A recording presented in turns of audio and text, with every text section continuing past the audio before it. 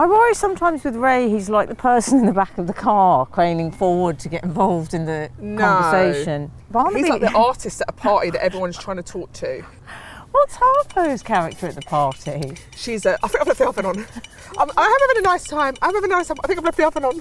I need a Quaalude.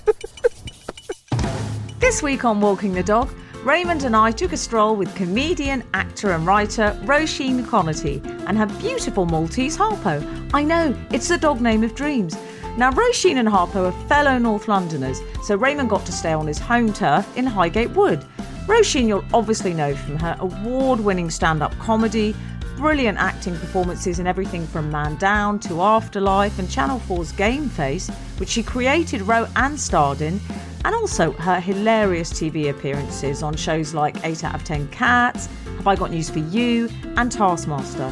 Roisin and I had the most lovely afternoon with Harpo and Raymond, and we chatted about so much, from her childhood growing up in Camden and the early signs of her comic potential to the epiphany she had when she slightly randomly tried stand-up for the first time and just knew instantly this was home. We also talked about how she honed her skills as a writer and comic, and how she handles performing nerves by reminding herself to essentially just always be herself. Roisin is just an utter joy, really. She's so warm and generous and hilarious, but she's also got this very gentle, empathetic energy. She's the kind of person you could spill all your embarrassing thoughts to, and you just know they'd be safe. I mean, she'd roast you about them endlessly, but look, at least they'd be safe. I'd also like to exclusively reveal that Raymond definitely caught big feelings for Harpo. I don't want to put pressure on either of them to put a label on things. I do. But, you know, can it hurt to start Googling doggy wedding tuxedos?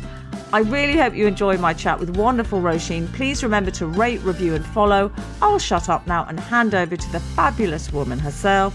Here's Roisin and Harpo and Raymond. Look at this dog's legs, muddy. I love it when you can see they've had loads of fun. Do you know, I love a dog with muddy boots. I know. Hi. Hi, doggy. Hi, doggy. You said hi to the dog, but there was a relatively attractive man. Oh, I always just talk direct to the dogs. So do I. Normally I'll make contact. You know where I tell you where they're really... I was in Austria, lovely place, but they don't have like... Well, my very limited experience, they didn't have a very stroke other people's dog vibe. I also stroked people's dog and they acted like I said, can I have a sip of your coffee? There was a dog and I was like, can I stroke your dog? And they're like, what? And they were sort of gave it to me like, well, she must be hungry. You know, the way you'd hand your coffee to someone, like, okay, I guess you can if you want it that bad. But 3 times. And they hold their dogs on really short leashes, even in empty spaces. Hello, Hops. You packing up? Are you packing up? Good girl. Raymond! Oh, I'm so excited for this walk. Oh, I am as well, and it's so great. It's near home. Oh, I can't Imagine if we had to go to Hyde Park or somewhere today. Oh, the jubilee with our dogs. Excuse me, we're trying to have a conversation about our dogs, actually. Come on. How have you been, Em? Oh, I'm good, darling. What are you doing? But I don't want to know about me. I want to know about you. I don't want to know about me. I'm with the ridiculously talented. When I said ridiculously talented, I sounded like John Travolta when he's about to say the wickedly talented Adele Dazeem. Roisin Conaty, introduce us to your dog. This is Harpo Barks, and she doesn't understand how to play ball. So you throw the ball, and she thinks I have to go and get it. So I've just thrown the ball. Now I'm going to try and get it, and then she's going to try and get it. And she's a Maltese. And she's a bit wonky-eyed, but we love her. She's so gorgeous. She's a dreamboat. And when did Harpo come into your life? When was it? 3-4 years ago? 3-4 years. She's 3.5. Yeah. Oh. I got her like a mad time. She was looking for that ball. That's like me in my life, looking for things that aren't there. Shall I get her to bark for the podcast? Yeah, come on. Will you do a bark? Come on. Where's the ball? There you go, Miss Harpo Barks. That is a good bark. You know, Ray's never barked. Really? Ray? Ray, why don't you bark? So well raised. Come on. He just can't be arsed, I think. Is that her ball? Has she got a different ball? Did you have dogs growing up? Because you're such a dog person, you always strike me as. Like, you love dogs, don't you? I love dogs. We didn't have dogs, but my best friend, when I was a child, Lucy, had a dog called Millie, and she was like a staffy, and I adored her like she was my own dog. So I always really, really loved dogs. We lived in a flat and we just couldn't have one. But lots of my friends that were, like, you know, had bigger houses and stuff all had them. I've always just, I mean, you know, really, really love dogs. I like it when they lick you. I like it when they jump up on you. Like, you know, when you're out and they go, sorry, they jump up. I think, oh, good, they've jumped up. Like, Harpo doesn't go up to strangers. But yesterday I met another dog actually called Millie in this field that we're going into. And she was a yellow Labrador. And then she just jumped up on me and like rolled over and gave me her belly straight away, like a little hussy. But I was so happy. And her owner was like, I'm so sorry. And I was like, no, like, that's my favourite bit. I quite like the interactions with other dog owners, you know, with the other dogs, because it's almost like you're getting an interaction with someone, but it's quite contained. It's like there are boundaries. What's yours called? What's yours? Have How you ever old? had someone blank you?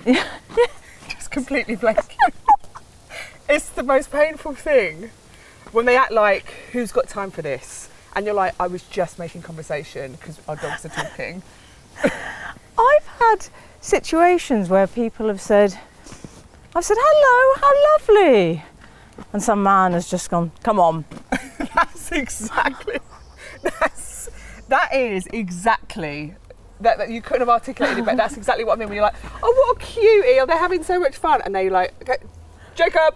And it's like, you're not there. I remember once we were sitting Harper was in a bit of form and we were in this field we're going into, and Harper went to walk up to these people with dogs and they just literally like acted like she wasn't there.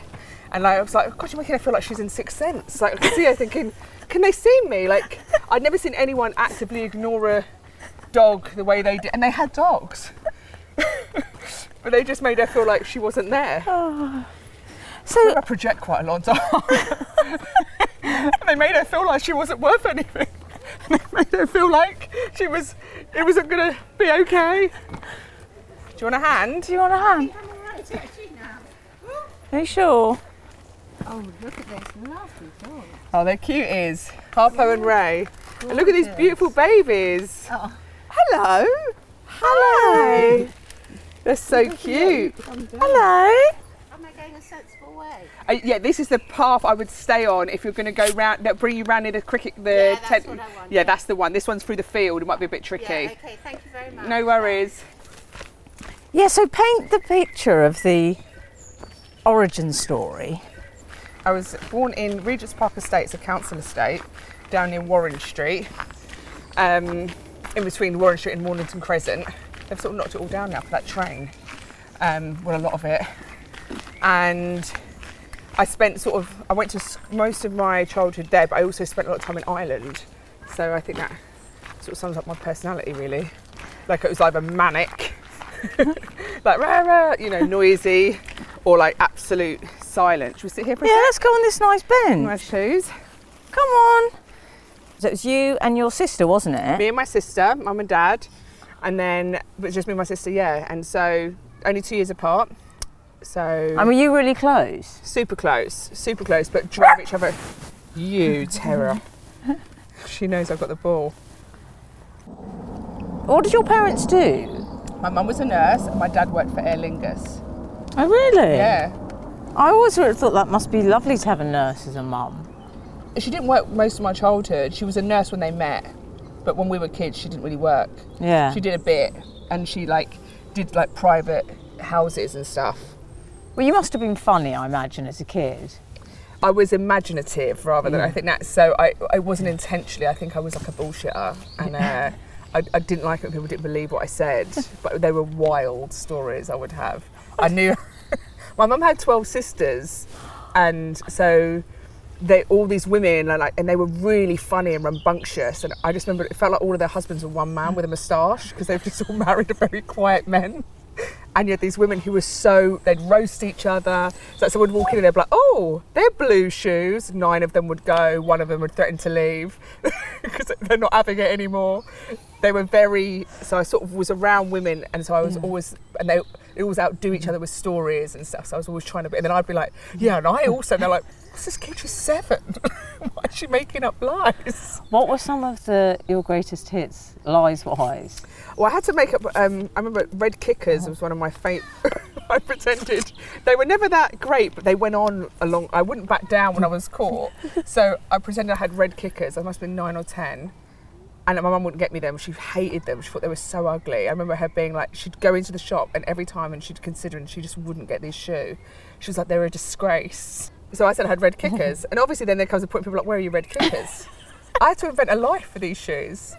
I had to invent every time it came up, and it was, school. But are you going to see a red? I was like, well, you're not going to believe who came round. My cousin Sabrina's come around. She's only, and her shoe went on fire. So it was like this relentless story about the red. But even now, like my friend Lucy, if I'm saying I can't go to a thing, and she'll be like, is this Red Kickers? She's like, are we being honest, or is it? Are you got the kickers again? I lied a lot as a child. Did you? Yeah, I was quite... What were yours? I bet they were much more grand than Red Kickers. I bet they were like... It was sort of lies like that. It was lies to slightly increase my status in the room. And I lied once, and this is because all my friends were a lot richer than me. And someone said, how many rooms have you got in your house? And I said, 17. Because I thought that seemed reasonable. We were going to go for the 20, and I was like, listen, we're not ostentatious. Let's keep it at 17. We're not going into the 2 O's here. We're strictly 17. I think it's when you feel less, and it's attention. And I just didn't have a lot of stuff as well, and so I wanted to be funny in that attention, but not having things and making up. Like I also, because I told so many lies, and I'd go to Ireland. And then once, Jazzy B lived in Camden. Remember Jazzy B from Soul to Soul? So it came up in a conversation. I was like, Jazzy B lives in Camden. He lives near me. And then I looked away and we were swimming, and I turned around and I saw my cousin saying to her friend, she's full of shit. And I was so hot. I remember like pulling my swimming goggles off, like, what? And she was like, did you see that? And I was like, yeah, you just said. She was like, and then it was like this sort of takedown of like, this is more lies. I was like, no, Jesse B lives in Camden. And then when I got back, I basically found out where he lived. And I was no more than 9. And I'd just go and sit outside on a wall opposite his house, like, and just sit there until it was like, his wife or someone came out. We're like, what are you doing here? It's like 9 o'clock at night. And I was like, it's Jazzy B. And she's like, no. But she was like, you need to go home, it's too late. And I was like, oh, this is a nightmare. And I told her my story. I was like, I need some evidence of Jazzy B. And she gave me something, but I can't remember what it was. It's like a picture or something, but like I had evidence that... Oh, I like her. Yeah, she was sweet. She looked really worried. Like, she was like, what is this child? You're basically saying, can Jazzy B come out to play? I was literally like, is Jazzy B in? And were you? So you didn't have pets because it wasn't practical? No, we had cats. Oh, you had the cats. We had cats. Yeah, so we had cats. Where I lived, it was very. The houses were very, like everyone's house was like my friend's house. Like so, when I think back, like I was just always we were always in each other's houses. So, but I remember like once we just opened the window, like Nance, just shout over. Like it was just crazy. Imagine living there. Like if you weren't us listening to that, and then we'd go in. So I always felt like Millie was my dog because I was always in that house. It was a really, I don't like glamorising poverty because but I don't think, there was a lot of that obviously, but there was a sense of community, and there was like, and kids could play together, and and it was central London, so it wasn't like you felt very connected, to the world. Still, it didn't feel like in sort of. So that's what's good about England is that these council estates are sort of in the mix, not like in Paris or whatever, on the outset, 20 miles from the city. I think my parents were immigrants as well, which now sounds wild because they're just Irish. But in those days, it did feel like having quite different, because they were, the IRA times and stuff like that. So it felt like I had sort of very Irish parents and my name. So I do think that was a weird, even though it was lots of Irish, I went to a Catholic school, so there was Irish kids there, I guess, but like the estate there wasn't that many, so I felt that was sort of stood out, which that sounds crazy now because it's so like not the same time, but I did feel like I had maybe like that sort of, you know, my parents weren't from there, you know, and my mum, I think, really struggled on the estate, because she was not from that. They both weren't. They're both from the countryside, both from like farms, and so they didn't have that. I was always like, why don't they enjoy it here, you know, like, and they were really unhappy there, you know, and so I think, you know, obviously if you're not born in the city and you go to an estate when you're from like, you know, a farm and countryside. My dad was like on the lakes and stuff, and then I think they found it quite stressful, obviously, you know. What qualities, what do you think you got from your mum and what did you get from your dad? Like, if you had to pick something. I think my mum is maybe one of the funniest people, unintentionally and intentionally, but like she's a real clown. Like she knows, like she can come round a door and like and do a face, you know, and she's like nearly 70, but she's got that timing. You know, I the other day I said, don't be rude to me, I'm a dreamboat. Like she was being me, and then she went, shipwreck more like, just left the house. But like, my mum's got a very clowny, and she's very imaginative.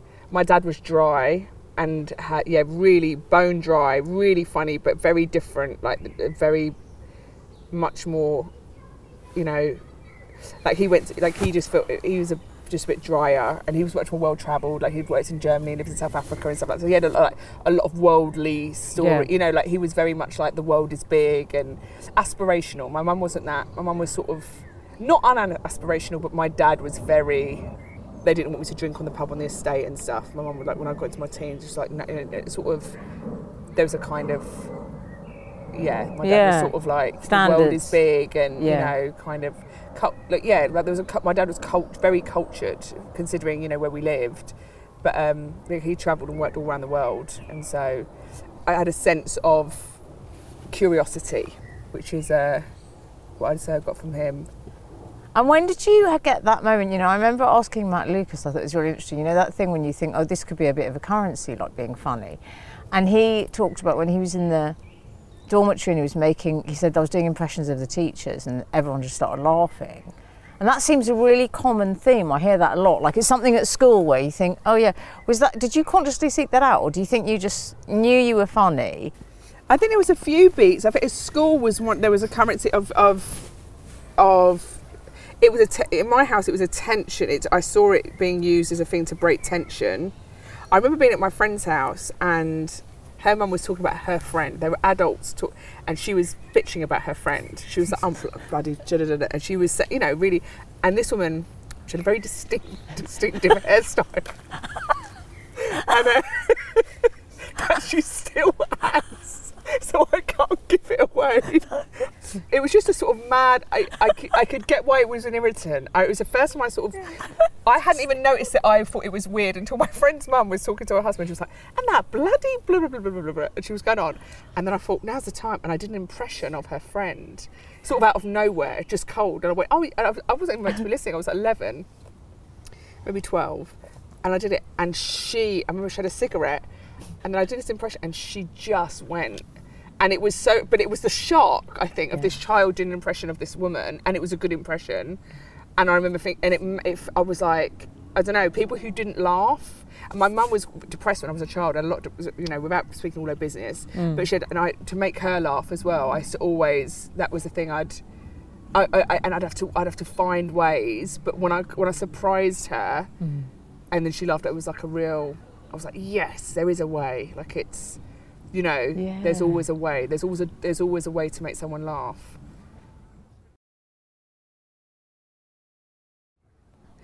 Harper's trying to get to play, but she's also trying to protect her ball. But she likes the big dogs. What is that dog, Roche? Is it a husky, a collie? Oh, who's it? Hello. What dog is? Oh, I love those dogs. Hello, doggies. Hello.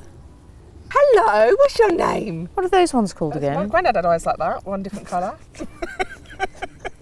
No joking. My granddad had one, literally eyes like that. One brown and one half green and blue. Hello. Hiya. Hello. Hi. Who are these guys? What's your dog called? Wapple. Wapple? Yeah. Oh, I like Wapple. In Italian means naughty boy. Wapple means naughty boy. I know a few of those. Oh. Come on. Bye, Wapple. So, and were you academic at school? I did quite well at school, considering my attendance wasn't great for a few reasons, but I was good at school. I was good at English, science and art. Maths was terrible, and RE I thought I was really good at, and I didn't get a good GCSE, and that was a real, still upsets me. I didn't do drama, which I should have done. Yeah. And I did geography instead of history. I mean, at school it's weird because I had the same friends. It's quite so from infants through to the end of secondary school, I had the same friends. Because we went from the same infants to juniors to secondary school. So in that way, it was, and we're still close, we're especially one of them. And so in a way, I remember thinking, like when I went to do my A-levels, I went to a different, and that for me was like my, like uni, like that, like cult, like I made new friends and new music. Like the friends I had all grew up near me at school, infants, and we'd go to Camden Palace, and I'd pretend to like, and I didn't take drugs and I didn't drink alcohol, and I'd dance all night to music that I hated. And I'd be thinking, I hope we can get food after. I really hope somewhere's open. And like I was just, but I didn't know anything else. And then I sort of went to do my A-levels, and I met who ended up being my best friends. I'm very sort of clingy with friends, but like I don't know, like they were cool, but not cool in they like art and literature and music, and my other friends were amazing and lovely, and we're still really good friends, but they were not that. We had different interests. They like clubbing, and they still like, but one friend, she's still like, that's her face, and I'm like, I'm not going to do that. Like, You're a very solid friend, I reckon. Yeah, I think I'm like anyone, I'm a pain in the arse, kind of like everyone. Like I think I'm good in crisis. Like so I'm definitely one of those people. Like I'm great in a crisis. And people are stunned almost. Like, but I am the person. I'm like, okay, this is how this goes. Like, it's very good. I'm very good in a crisis, and I'm not good at sort of things that other people are like. This is just a day to day. I'm like, I don't know how to do that. But I think morning routines. I feel so. I'm sober, so I don't drink it. But getting my mornings back. But also, like, when I do stuff in the morning, I do, like, a to-do list. So I'll do, like, take out the dishwasher so I can start ticking stuff off. I've only started doing this in the last 2 years because I find doing basic stuff sometimes, I'm like, I need to do that so I get into momentum that I've done some things, like, and now I can do the other things. But I don't, things that other people are like, have you literally have a shower on your to-do list? I'm like, yes, I have, because it's to be done. Our minds are on other things. I think you're right, because they are. You can keep your dishwashers. My mum was very, my mum was an actor and very, wake up at 10. I always think you could be an actor. Well, do you know what's weird? Because I grew up in that family of actors. So I had a weird relationship with all that, but I do feel I was one of those people that was a bit too embarrassed to admit that I secretly probably did want to perform, but I couldn't admit it because it felt shameful, which is ridiculous. It's like, I had exactly the same thing. It's interesting. I'm fascinated by people who are able to admit need. Like, I was like, it felt like, so I did film at uni, but it was all like the back, and I remember having this moment of like come to Jesus moment where I was sort of watching this movie and we're chatting, and I thought, I want to perform, and I didn't apply for drama school. I did theatre studies at A-level and not performing arts. I did, all of that stuff. So I was always around it, but I was like, well, no, I don't want to. And I had to do one scene in theatre studies. You have to do one acting bit, not much, and it was The Visit. The scene was like a creepy, nightmarish scene. Everyone's getting on a train, and I was the train conductor. And all I had to say was, get on the train. And the note was, Claire Zakanassin, she's having a nightmare. Everything's a nightmare. Everyone's appearing to her nightmarish. And I went, okay, I got it. And they were like, so everyone's like this, Miss Zakanassin. And it gets to me, and I'm like, get on the train. And they're like, oh, no, like, it's not, she's having a nightmare. You've got to be like a gargoyle. I was like, okay, I got it, we'll go again. So when I said I want to perform, or like the first time I ever did any acting, my sister went, get on the train, is it? And I was like, no, I've got over that. But yeah, so I had the same thing where I was like... self-conscious? Yeah, where I said I want to perform, and I did stand-up. But that was so riskless at the time because I didn't feel like it would be something I'd love. So I thought I can do that and get my performing and I loved it, and it mattered immediately. Yes, it's like sort of I'll go for the drummer, not the lead singer, because there's no risk involved. And then it's like, oh, the drummer's quite nice actually. So exactly, but I felt like it was exposing a need to say you wanted to perform. Felt like when I was at school and people would be like, listen to me sing, I was like, oh, cringe. Like I was, and I always felt like it was exposing something that I was feel like we don't want to give that away that you need, because it is a need, I think. Raymond, you going to say hello? Hello. Hello. What's that though? Is that a labradoodle or? No, it's a cavapoo. Oh, cavapoo. Hi. What's the name? Teddy. Oh, I love the name Teddy. Teddy. Nice to meet you. And you have a nice afternoon. Nice to meet you, Teddy. Bye. Bye-bye, Teddy. Bye. Good boy. Don't take the ball. Oh yeah, I know what I was going to ask you. So after, you didn't initially go into comedy, did you?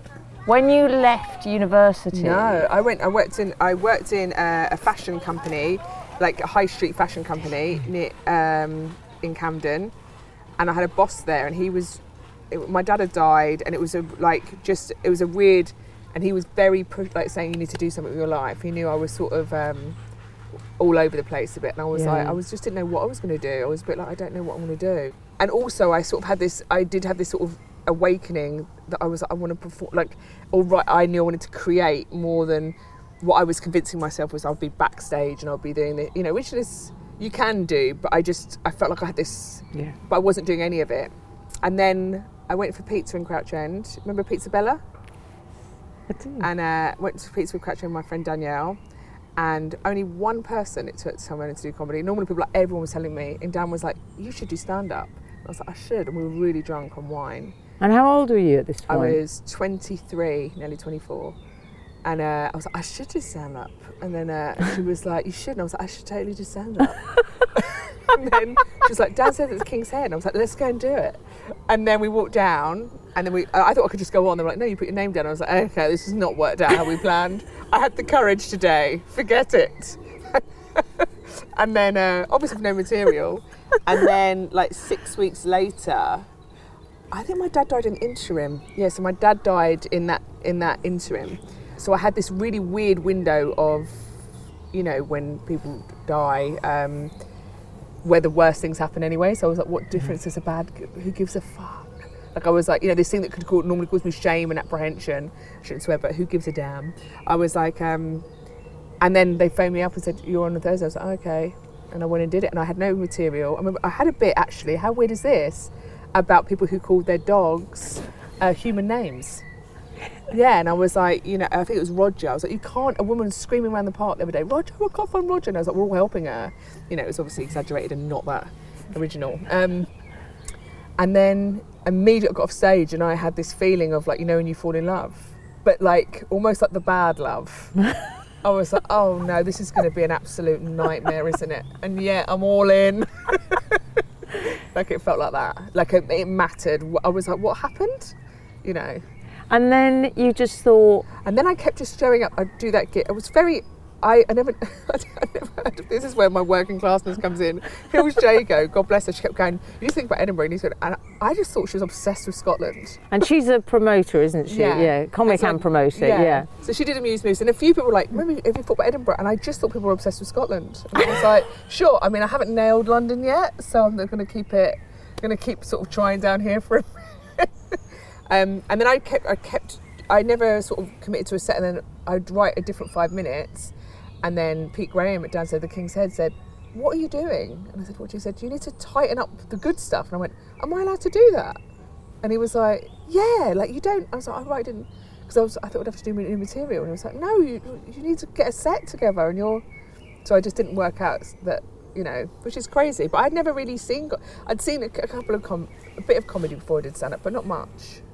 I'd watched a lot on TV, stand-ups like Richard Pryor and Joan Rivers and French and Saunders and stuff, but I hadn't. Did you have that at home where you would watch certain, we'd always watch Fawlty Towers or whatever as a there'd be family. Yeah, there was only Fools and Horses, was a big, and lots of movies, old movies, Airplane, things like that we'd watch. But one of the things that's really interesting, even talking about influences, sometimes you sort of use, I sort of, these are the influences, I guess. But I was thinking, like, Blossom. Do you remember Blossom? Oh, yes, I do.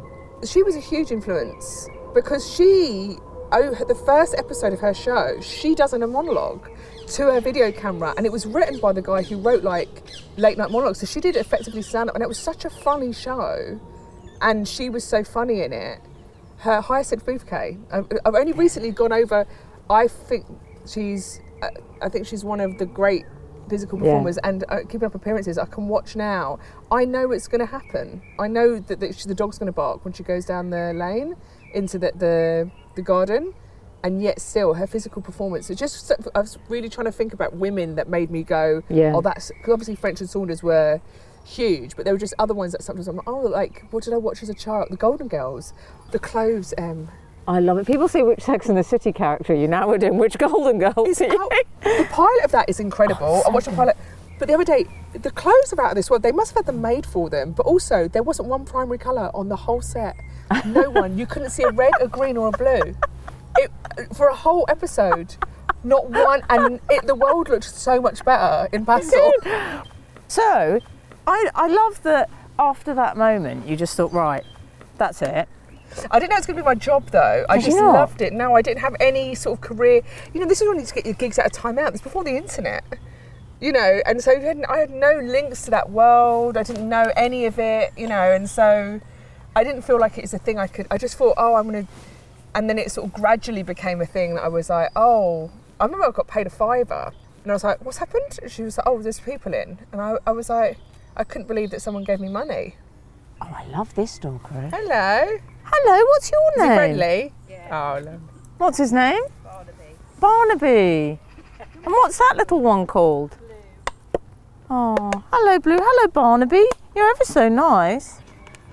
I worry sometimes with Ray, he's like the one that, he's got this like energy of the person, whenever there are other dogs around, because of his size and he lacks confidence, he's a bit like the person in the back of the car craning forward to get involved in the conversation. He's not. He's the aloof. Barnaby. He's like the artist at a party that everyone's trying to talk to.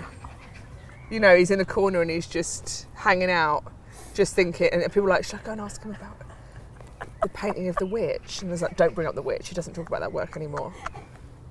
What's Harpo's character at the party? She's I think I've left the oven on. I'm having a nice time. I think I've left the oven on. Has anyone, can someone, honestly, I'll relax more if someone, I need a Quaalude. I remember when you first came on my radar, and I was at the, hello, do you remember? You weren't born. I was at it must have been when you won Best Newcomer. Yes. 2010, I want to say. Yeah. Was that like when things changed completely for you? Yeah, it was because I was able to go full time. So that was a massive, and there was no heat around me or buzz around me up there. You know, there was sort of, I was up with a really strong year doing their first hours. Like I wasn't reviewed till day 15. So there was I sort of didn't have this pressure because I didn't feel like people were, I just wanted to do my hour. I was like, I need to get an hour. If I'm going to be a stand-up, I need to be able to do hours of stand-up. And I was proud of the hour, but I didn't feel that pressure up there because I wasn't in play for it. And so I wasn't at home.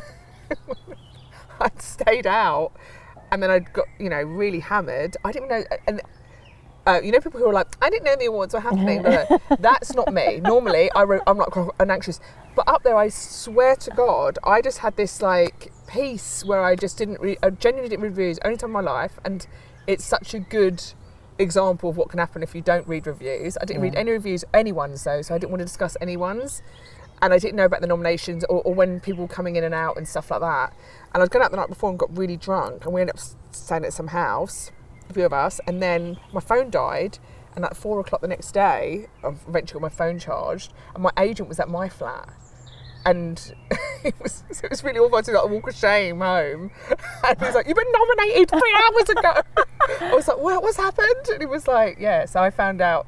And I genuinely was like, I didn't, you know, I was only staying at a friend's house, but I had no idea. So it felt like very filmy for me, you know, because I was like, yeah, it was a big, big deal.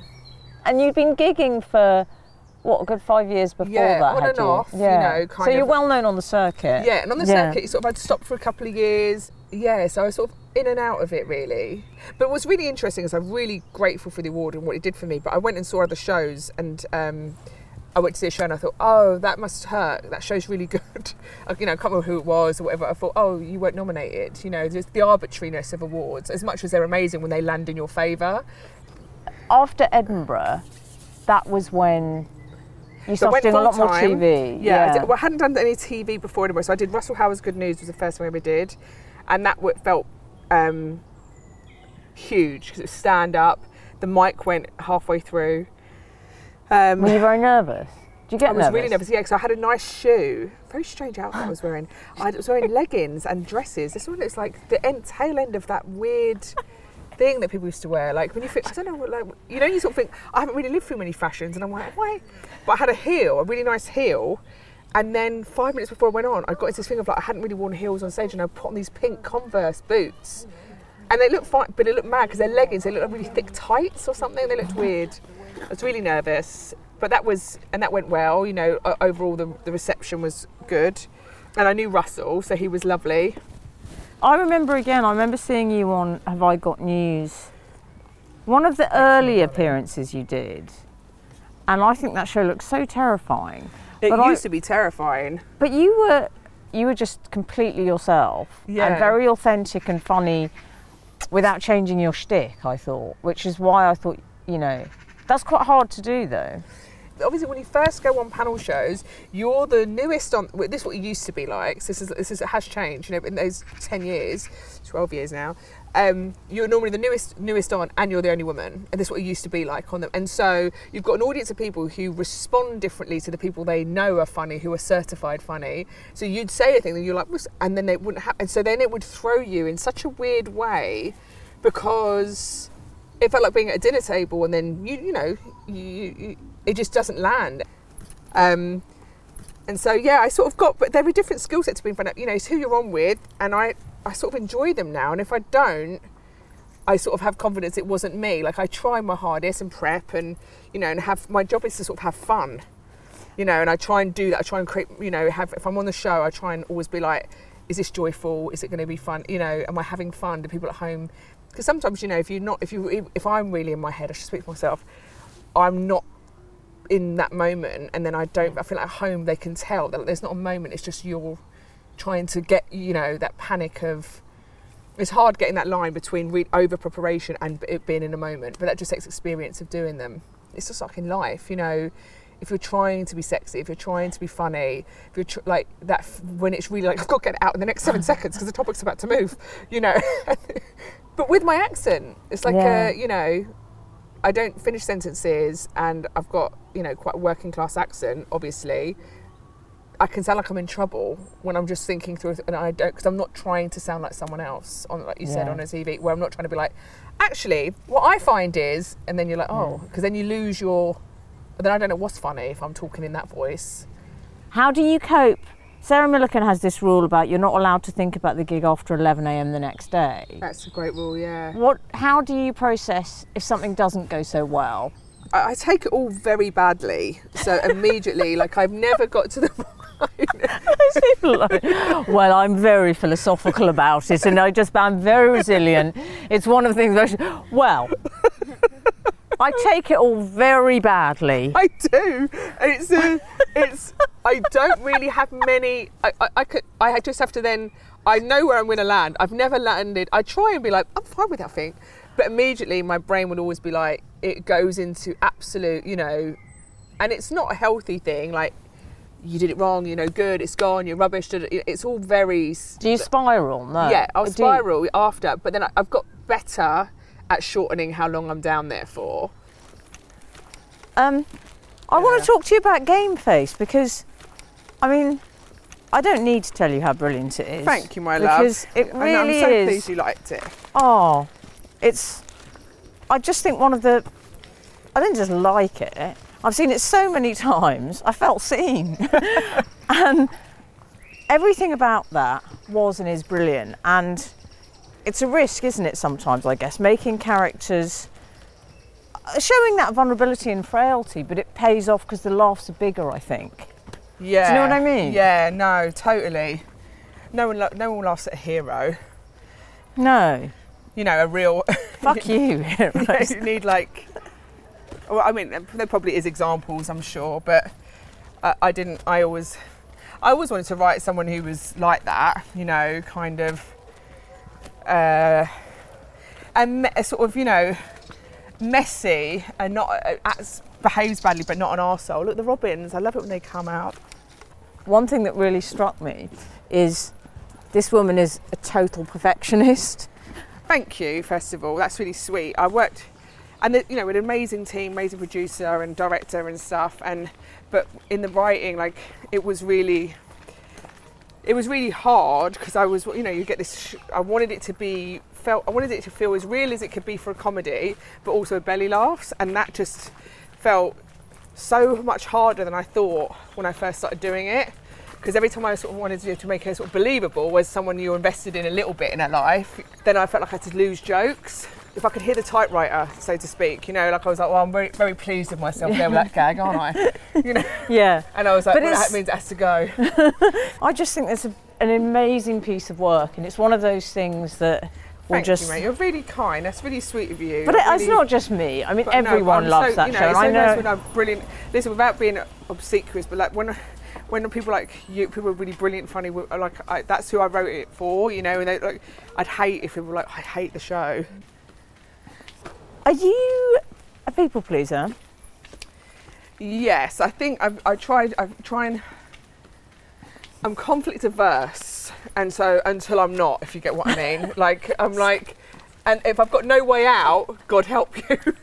Like, I'll always leave every situation. If I'm not like rowy or anything like that, but like, I just, I guess unless it's work, like writing and stuff, I can hold my ground with that a bit, with what I want to make. But I think I do. I really. But do you? I don't like people not liking me. I don't like people having a bad opinion of me. That sort of thing, you know. And I hate. And you know, as you get older, I feel like, oh God, that's exhausting to still have that. So I try to work on not having that as much. Talking about the sort of just kind of confronting and being truthful with people, I've started to say to people, which is difficult. It's taken me an entire lifetime.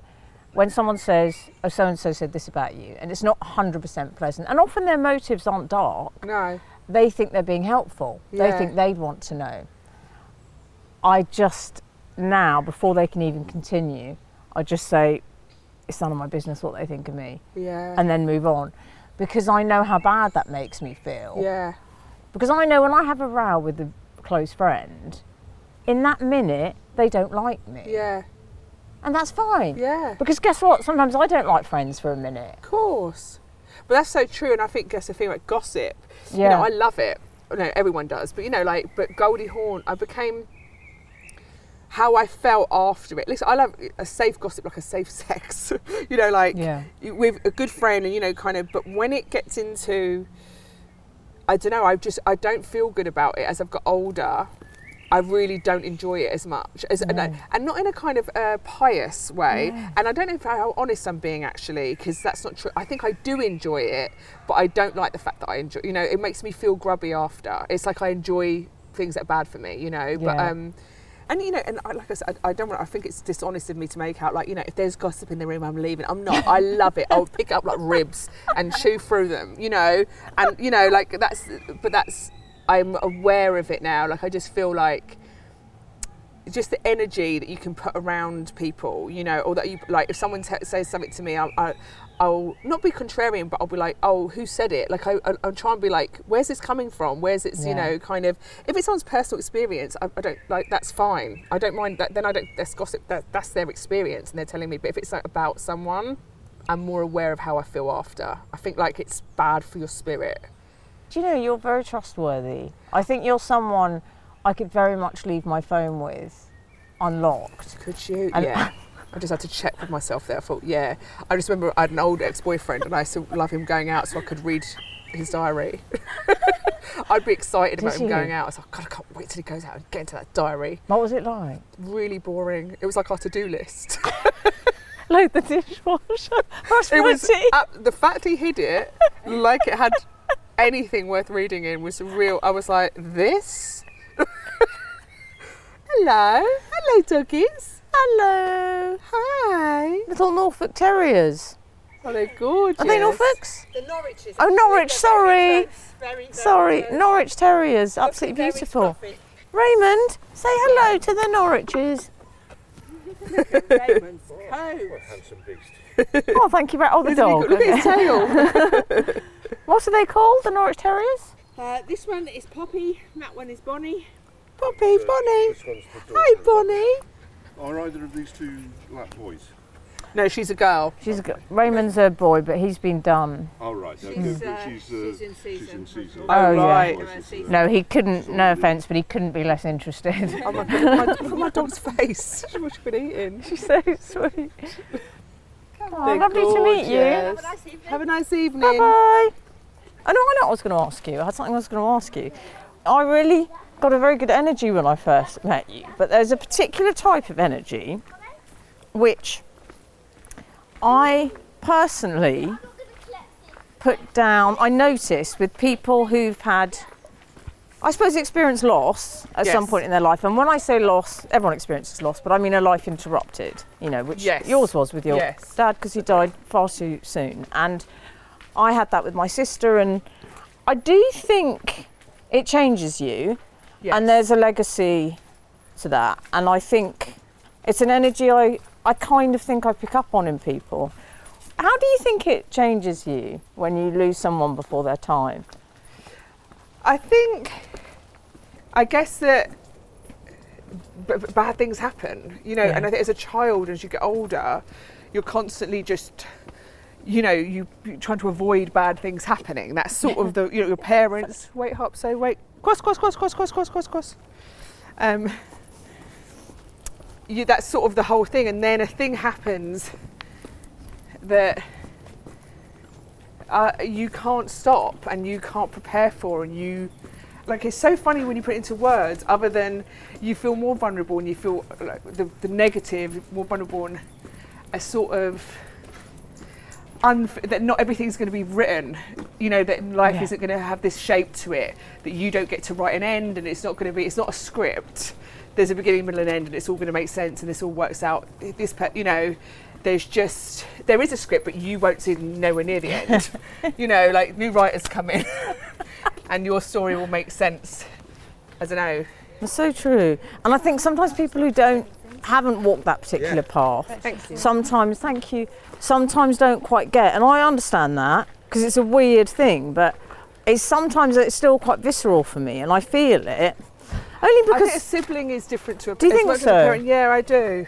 And not like, you know, top trumps in loss and all that, 'cause you know, everyone, you know, but when my cousin died and he was young as well, and my aunt had to bury, you know, him, and he's a small kid, like that felt different. The funeral felt different, you know, like it feels different to bury a child, you know, that's like a sibling is. Ray, Mate, come here. where's Harpo? Harpo! Right behind you. Oh my God. I do that 10 Oh my times God. a day. Good girl. I do it in my good house. girl. I think one of the things it does do is, and when I'm heads out of my own arse, is that I remember when it happened, and I had some aunties die as well. Like my mum, there was quite a lot of around that time. Was I couldn't believe that people were walking around with it happening all the time, and I was like, I was like, oh my God, everyone I've met. Yeah. You know, it just really freaked me out that it was this part of life that, and now I have a sort of, I try and be like, God, people are going through so much all the time, and you can meet this really funny, brilliant, like, you know, like brilliant, amazing, funny, clever person. You don't know what's going on in, you know, in their, you know, in their lives, you know, until you know, when I got to know you, and I don't know, it makes me more compassionate to people. I think that everyone's sort of grieving, or if you're over the age of 3, you know, and even then, you know, but you're grieving, and it can be so many things. It can be a person, it can be, you know, what didn't happen, what did happen. But I think a person, you know, like a sister, that yours is, because you all speak so beautifully about it in your book, and that feels so much more open-ended. And I have that sense with her of, we didn't finish the conversation. That's it. Like that feeling of... And I'm still having it. Yeah. But I get that energy of what you were talking about. I get that energy. I think you could be, when people say like about prince and paupers, I think you could sit in any room, and that's a very rare thing. I don't know, I think you're interested and interesting, that's normally my two. Some people are very interesting, but they don't care about anyone else. And you're like, oh wow, very interesting, aren't you? I feel that with you though, because you're very un-elitist, and you're someone who's pretty well known. Oh, embarrassing, I said that when people were walking past. That sounds like I'm your long-suffering PA. Doesn't it? Like I'm like this. Yeah, I mean, you're very well known, madam. No, but you're very well known. You've got high recognisability, and yet... I don't feel like I don't feel any of that, but I do feel like in rooms I don't feel, on the whole, like I've got more social anxiety after lockdown. I got like, when I walk into a lot of energy, I'm like, lots of people. And I felt like I'd lost, I think I said this to you, like, I'm not normally a clumsy speaker, like, I can be a little bit all over the place, but not sort of, and a couple of times I sort of said things that were a bit clumsy. Yeah. I was like, I asked someone about someone they broke up, and a couple of, and I was like, oh God, I haven't got the energy for this. Look at this. Do you want to say what's happening? Ray's climbing over some very small paving slabs, but they're his Everest. You can do it, Ray. Good boy! Yay! Good boy! Yay! Well done! But fame is not something that... Do you like it? I don't really notice it. Like, I get it in periods. It's odd. What's strange is my voice. People recognise me from my voice, which I found really weird. So I've had no makeup on and a mask, and I think even if I had makeup on, I don't think they would have recognised me. And then I've spoken and someone's gone, oh, you're that. And I said, how could you tell? And I thought, I have very distinctive eyes. And very distinctive naked eyes. And they were like, no, your voice. And I was like, oh, that's quite odd. But yeah, I haven't really... There's the odd thing, I just try not to... occasionally, people will take a photo of it asking or whatever and stuff like that. But it's so rare. It's so not... There's so little... of me being like, oh my God, someone's recognised me today, it's like, there's not, I don't have much, I guess I don't go to many showbizy things. I've got some friends, but I only hang out with people I sort of genuinely get on with. Oh, I've loved our walk. It was I really good. Enjoyed it. Come on, Raymond. Well, we're going to say goodbye for the purposes of the podcast, but because I believe in full disclosure, there's some... Well, we're going to be serenaded out for the end of the podcast by Wella, the slightly problematic Summer Nights. Oh God, yeah. Did you get very far? I'm sorry. Oh my God, we don't it's approve awful. of this.